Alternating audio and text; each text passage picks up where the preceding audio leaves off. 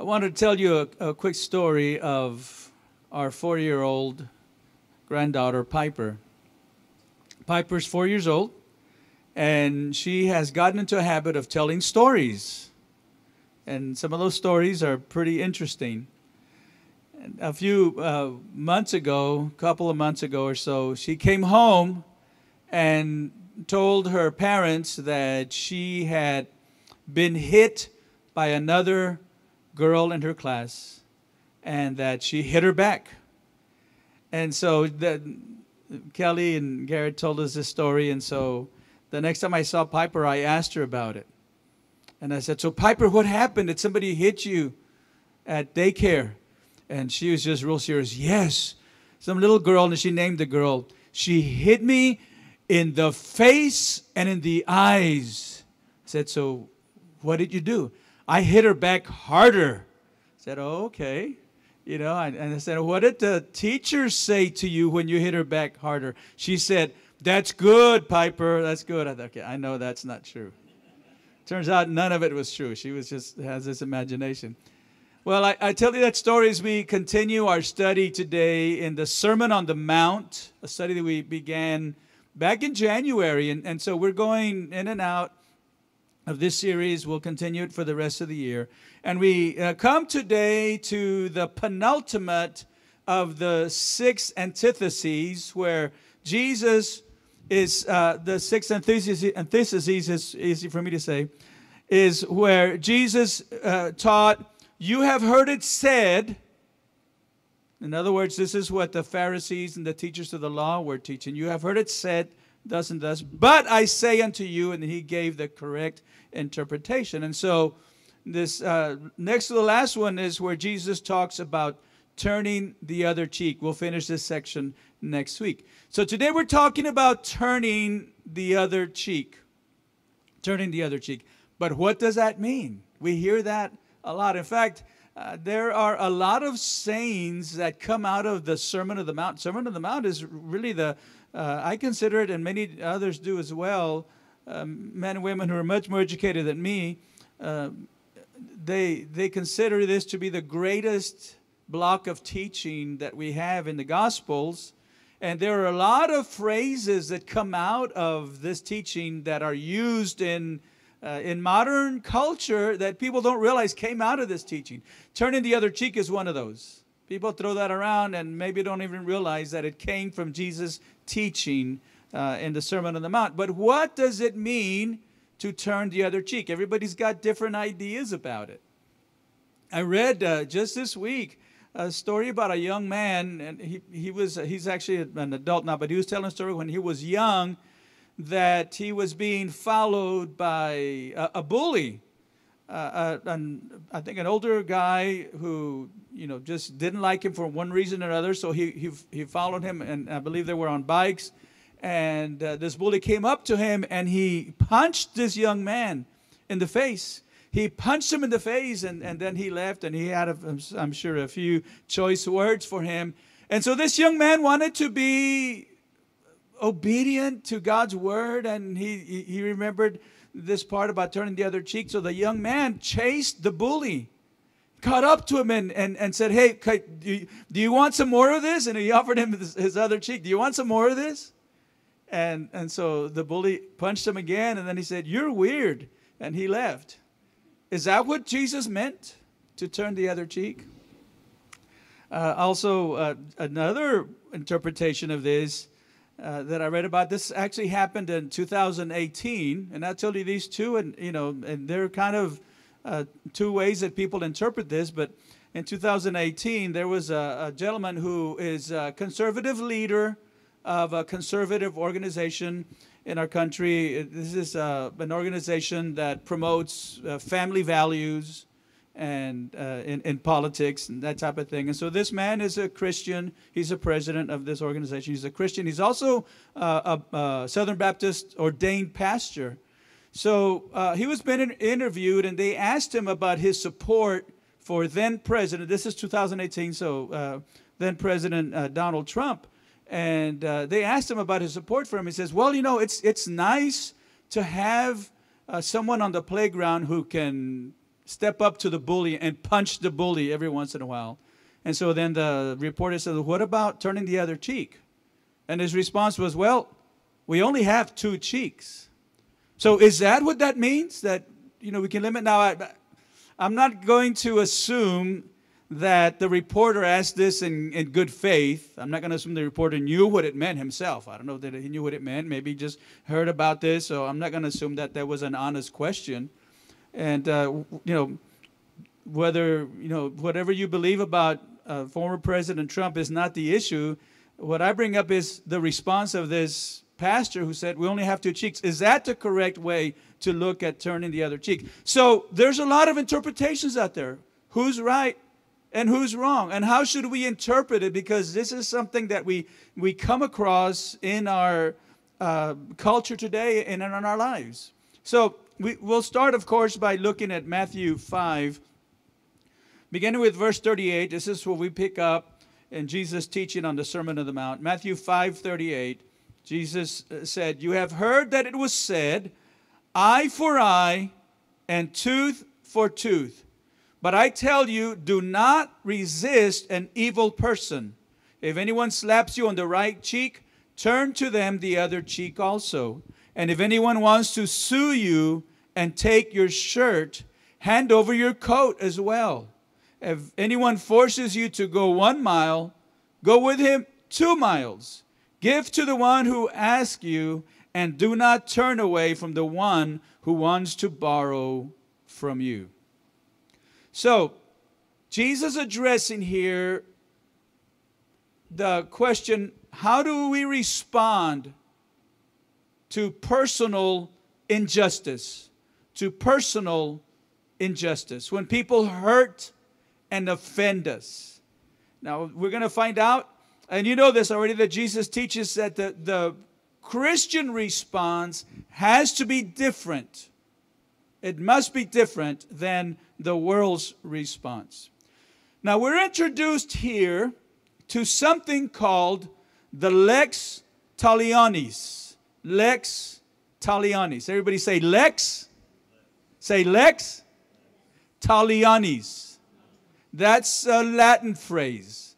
And lex talionis simply means the law of exact retribution. The law of exact retribution. In other words, this law is one that we follow today in our culture and many other countries as well. Because this law stipulates that the punishment must fit the crime. And so this law goes back to the Old Testament. This is what eye for an eye and tooth for a tooth refers to. And we find it in several places in the Old Testament, including Leviticus. We're going to read from Leviticus, but it's also in Exodus, and it's in Deuteronomy, and it's very clearly explained. Here's what it says in Leviticus 24:19 and 20. Anyone who injures their neighbor is to be injured in the same manner. Fracture for fracture, eye for eye, tooth for tooth. The one who has inflicted the injury must suffer the same injury. Now again, as I mentioned, we read the same thing in Exodus and Deuteronomy. This is what is referred to as the lex talionis. Now when God gave the lex talionis to Moses, and this is very important, when God gave the lex talionis to Moses, it was directed at the judges, at the men who were going to be judging cases. And it established the idea of judicial restraint.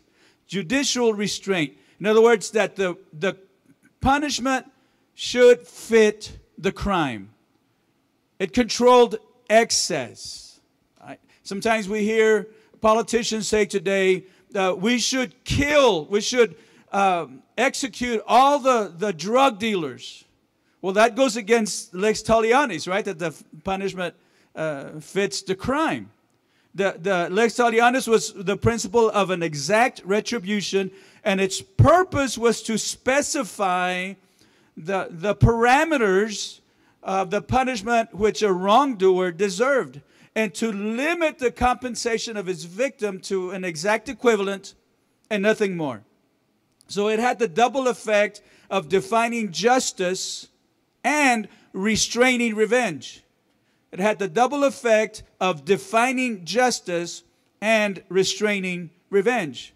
For example, if somebody stole a loaf of bread, you could fine them the equivalent of a loaf of bread, but you couldn't cut off their hands because they stole a loaf of bread. That went against the lex talionis. Today, if somebody steals a car, you don't execute them for stealing a car. The punishment has to be commensurate with the crime. You don't take a life for an eye. You take an eye for an eye. You take a tooth for a tooth. You don't take a life for a tooth. It's judicial restraint. And it also stopped people from seeking vengeance by taking the law into their own hands, which could lead to never-ending conflicts and in some cases between families or between groups because they insist on taking the law into their own hands. And yet, by the time of Jesus, this is exactly what the religious leaders had done. They had taken the lex talionis out of the legal realm. Remember I said that God gave this to Moses for the judges to determine the correct punishment. But the religious leaders had taken the lex talionis out of the legal realm and they made it a point of personal practice. Not only that, but in their legalistic manner, they presented this as a right that they were owed and as a right that the people were owed. And so some people see this even today as a right that we are owed. So to the religious leaders, it was something that they had to insist on, rather than it was something that had to be restrained judicially as what the way that God instituted it. It was a complete twisting of God's original intent. God's original intent was it was to be used as a way of restraint and correct punishment that fit the crime. And the religious leaders turned it around as a way of saying, you owe me an eye for an eye. You took my eye, so I'm going to take your eye, so to speak, right? You did this to me, so you owe me this. The saying is, you owe me this pound of flesh. I don't know if you've heard that phrase before, but it means, you owe me, and I'm going to get it back no matter who I hurt. That's what that phrase means. You owe me the pound of flesh. And so all of a sudden, people look at eye for an eye, tooth for a tooth, and it means, revenge, right? And now, be honest, that's the way I used to see this. I would read this and I thought, okay, revenge. The Old Testament talked about revenge.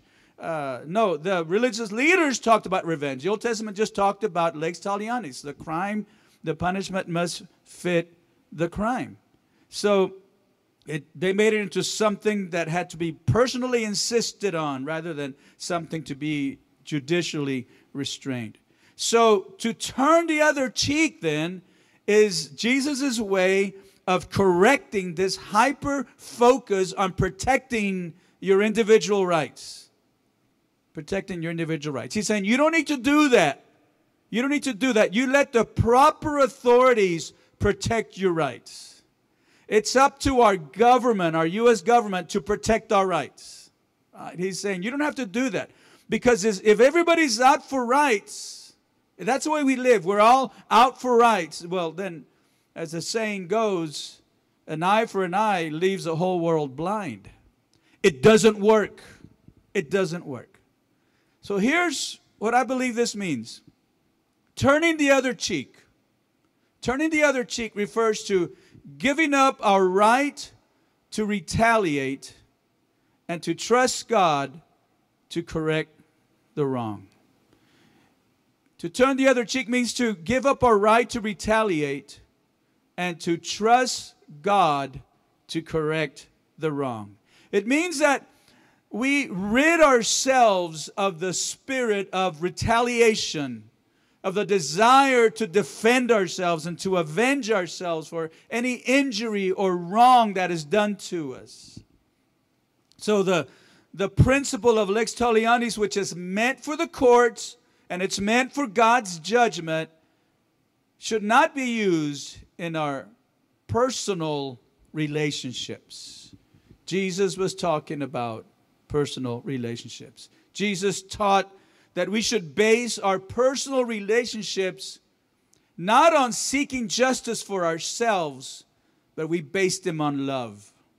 We base our personal relationships on love, not on seeking judgment for ourselves. When someone does something wrong to us, we should not try to get even or to seek revenge. Instead, we should accept the unfair treatment without trying to pay them back or to get justice on our own. In fact, notice how far Jesus takes this.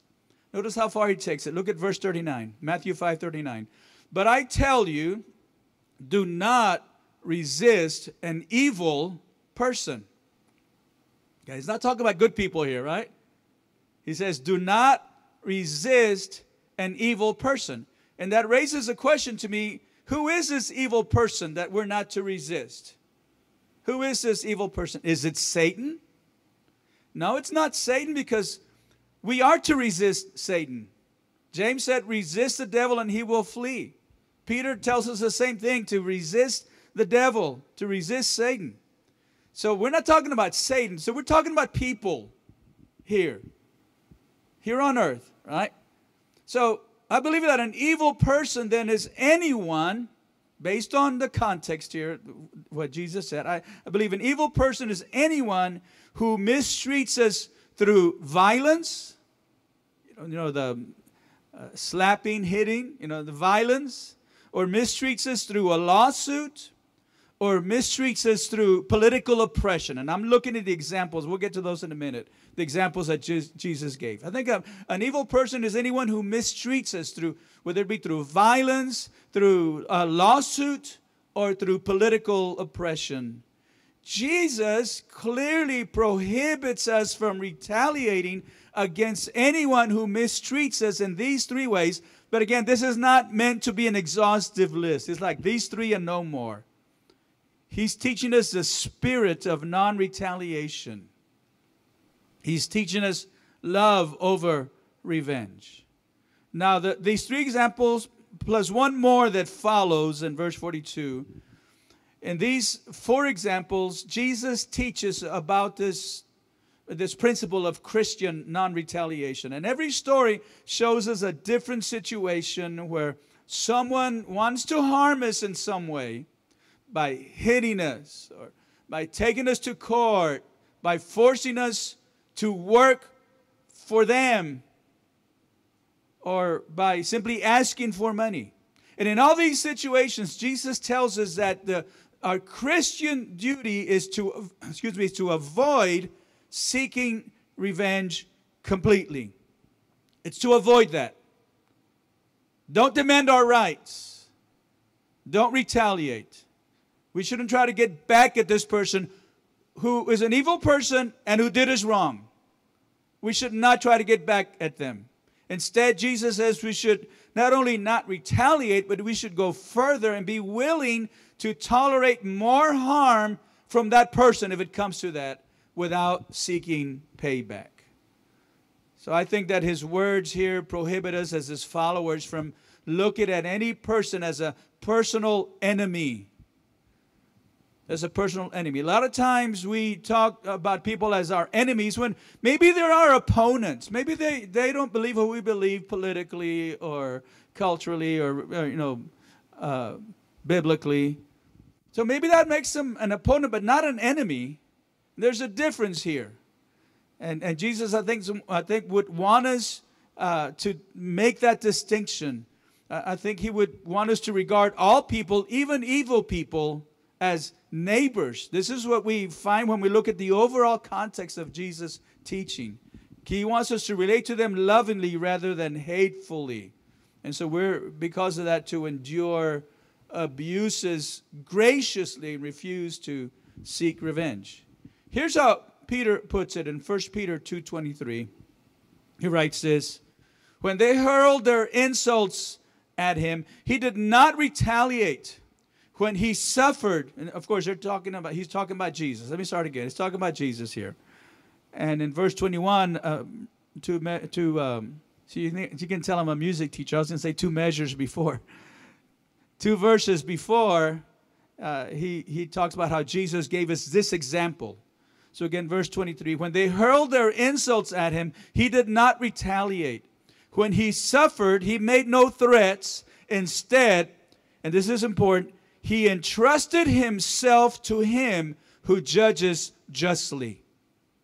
That's an important point. Jesus doesn't teach that these evil persons, these wrongdoers, should not receive payback or they should not receive retaliation. The idea is that we should let God handle it.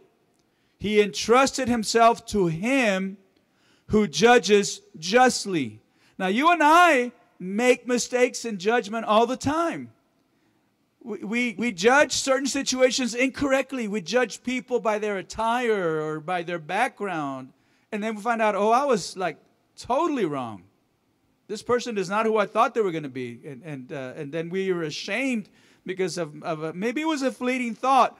But we don't judge justly because we don't know attitudes.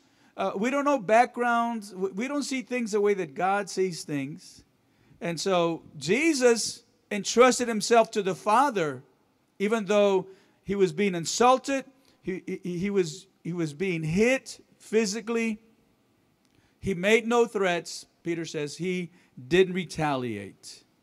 The idea, as I said, is that we let God handle it. Paul writes this to the Romans in Romans 12:19, "Do not take revenge, my dear friends, but leave room for God's wrath, for it is written, 'It is mine to avenge, I will repay,' says the Lord." Now that's huge.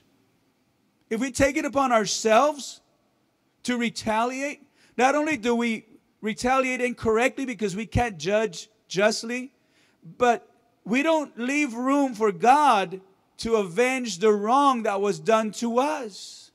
We get ahead of God, and that's never a good thing. Our retaliation pushes God out of the way. Our pushback, our payback pushes God and his wrath against this evil person out of the way. And it never ends well for us when we do that. And so we got to leave room for God's wrath. Now, getting slapped on the right cheek, which is what verse 39 talks about, was the greatest insult there was in Bible times. This scene here describes what is essentially a backhanded slap on the right cheek of the person. And these are two important details. The fact that the person who committed this act of violence was using his right hand. That was significant, that he used his right hand. And the fact that he slapped his right hand on the right cheek of the other person was also significant, because those two combined constituted the greatest insult there could be. This was something that a backhanded, right-handed slap, perhaps even with rings, but the backhanded, right-handed slap on the right cheek of the other person, those were things that were reserved for the ultimate insult. So we're talking about a violent attack, but we're also talking about an insult. This was an insult. It was embarrassing. If someone were to slap you in public with the right hand on your right cheek, that was the ultimate insult, and it was embarrassing. People would say, "Did you see that? Wow, I wonder what he did. Must it really deserve that?" It was an insult. But people today, maybe they don't attack us physically, but they can insult us in different ways, like using hurtful words or mocking us for our beliefs, for our stands. We do receive insults, no doubt about that. But Jesus wants us to have a spirit that doesn't get easily offended by insults and doesn't immediately try to get back at them. But he wants us to have a spirit that trusts God to settle the score. Because God can settle the score. The score needs to be settled, folks, but God can do it much better than we can. So we leave room for God's wrath, whether it's a violent attack or an insult, which is what this slap really refers to. Then verse 40, if anyone wants to sue you and take your shirt, hand over your coat as well. So what does this mean? Well, Jesus is talking about the tendency that we all have to demand our legal rights. This is a legal issue. He's talking about somebody taking you to court, right? So this is a legal issue. He's talking about the tendency that we have to demand our legal rights. And he gives this example of somebody is suing you for your shirt. Instead of fighting back, give them your coat too. Give them your coat too. The main idea here, I think, is that many people, many of us who are focused on what we think we deserve our rights. We deserve our rights. You know, we say stuff like, I must have what's rightfully mine. And Jesus was saying, change that attitude. Change that attitude. He wants us to be less concerned about our rights and more concerned about doing what is right. He wants us to be less concerned about our rights and to be more concerned about doing what is right. Even if it means that we suffer injustice, some kind of injustice in the process, but instead of insisting on our rights all the time, we should have a spirit of humility and willingness to give up our rights for the greater good. We'll go to the next one, verse 41. He says, if anyone forces you to go 1 mile, go with him 2 miles. Now this here refers to a very common practice in ancient times where the government could ask people, just common people, to help them carry or transport things for them. The example we read in the Gospels is the example of Simon the Cyrene, who was forced by the Roman soldiers to carry the cross of Jesus when Jesus couldn't carry it any longer. So they compelled him. They didn't ask him, would you like to? They made him do that, and they could do that. That they had a right to do that. There was a practice that they had back then. And so I think the way it applies to us today is that how often we feel resentful when the government makes demands on us. People back then would have resented Roman soldiers. I mean, they already resented the fact that that there were this Roman occupation, but now the soldiers come along and say, I want you to carry this for me. And it would have been some heavy. Something heavy to carry, and they would force men to do this. So sometimes we might feel resentful when the government makes demands on us. It's like when there are rules or laws that we don't agree with and we don't want to follow them. And we say, well, that's dumb. Why do I have to do that? Why should I obey this law? How can I avoid not obeying this law? And I think Jesus is telling us not to have that kind of attitude, but we should be willing to do what is asked of us, even if we don't like it, even if we don't disagree with it. How many of you just follow laws that you disagree with? Anybody else besides me? I think we all do that.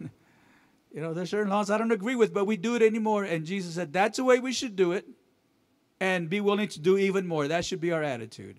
And then the last one is in verse 42, where he says, give to the one who asks you, and do not turn away from the one who wants to borrow from you. Now, this can be misunderstood if it's taken too literally. We might say, well, does that mean that I'm doing wrong because I don't give money to every person who is asking for money at the corner, at the intersection? Sometimes we want to help people. A few years ago, Osi, our nephew, was on a Sunday morning was going to church. This is back when we were still meeting on Coberland, and he told me this story when he got to church, that he saw a man who was asking for money. I think it's right across from the McDonald's there on North Bryant, and so he decided, well, he was stopped at the red light. I'm gonna give him some money. So he gave him a $5 bill, and the man took it, and he looked at it, and he said, $50, thanks, man. He thought it was a $5 bill. He gave him $50, and he was too embarrassed to ask for it back. So the man did well. He could have gone home after that, I guess. But so, sometimes we see people like that, and we think, am I doing wrong because I didn't help him? Now, our city government will tell us, don't help those people. There are other ways to help them. But is Jesus telling us we should always help them? No, I don't think so. I don't think so. I think, first of all, the real message is about putting others before ourselves. And secondly, the situation that Jesus is painting for us here is not like our situation. There were no panhandlers at the intersections of the major roads back then that I can tell. But there were people in need, and there were people in need. And so anybody who would have asked, Jesus is telling us, give to the one who asks. Anybody who would have asked was someone who had a real need. They had a real need here, okay? So, but what I think the real point here is what Jesus is talking about is, again, our tendency to be selfish and not to help those who are truly in need. How sometimes we hold on too tightly to what belongs to us and we don't want to share. And Jesus is saying we should be willing to listen. We should be willing to give people the benefit of the doubt. We should think and say to ourselves, if this person needs help, it's my responsibility to assist if I can. Now, does that involve some risk? Of course it does. And again, I reiterate, we're not talking about people who are asking for money at the intersection. We're talking about people that we come across in other situations that we find out they have a real need. Is there some risk? Of course there are risks, but if they need help, I'll help them. In other words, we should be generous. We should be caring, even if it requires some effort, even if it involves some risk. But here's a very important point to consider for these four examples that Jesus gave. What Jesus is saying is that we should not be overly concerned with our own reputation or personal honor.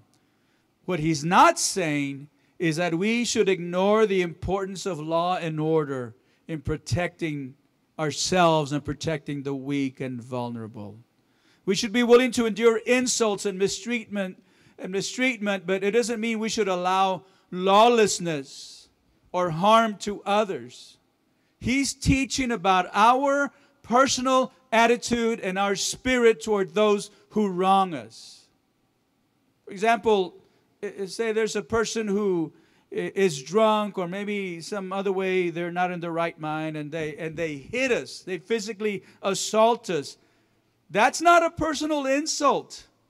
They're not in control of themselves. Our concern should be for our well-being and our family and people around us, and for his well-being. So in those cases, we do what's necessary to restrain them and to protect those who might be harmed. So I think it's clear for us to understand that. And if it's not a personal insult, it's a matter of breaking the law, then of course we protect ourselves. We protect even the person. Maybe that person needs protecting. This teaching is about not seeking revenge or not or defending our own honor, but it doesn't mean that we ignore justice or that we ignore harm that is done to others. We can still stand up for what is right and protect those in need. It's about having a humble and selfless spirit instead of seeking personal retaliation. And I think that's an important distinction. So let me finish by saying this. We've got to remember that the ability to give up our rights is a gift that God gives us. It's a supernatural ability given by the Spirit of God.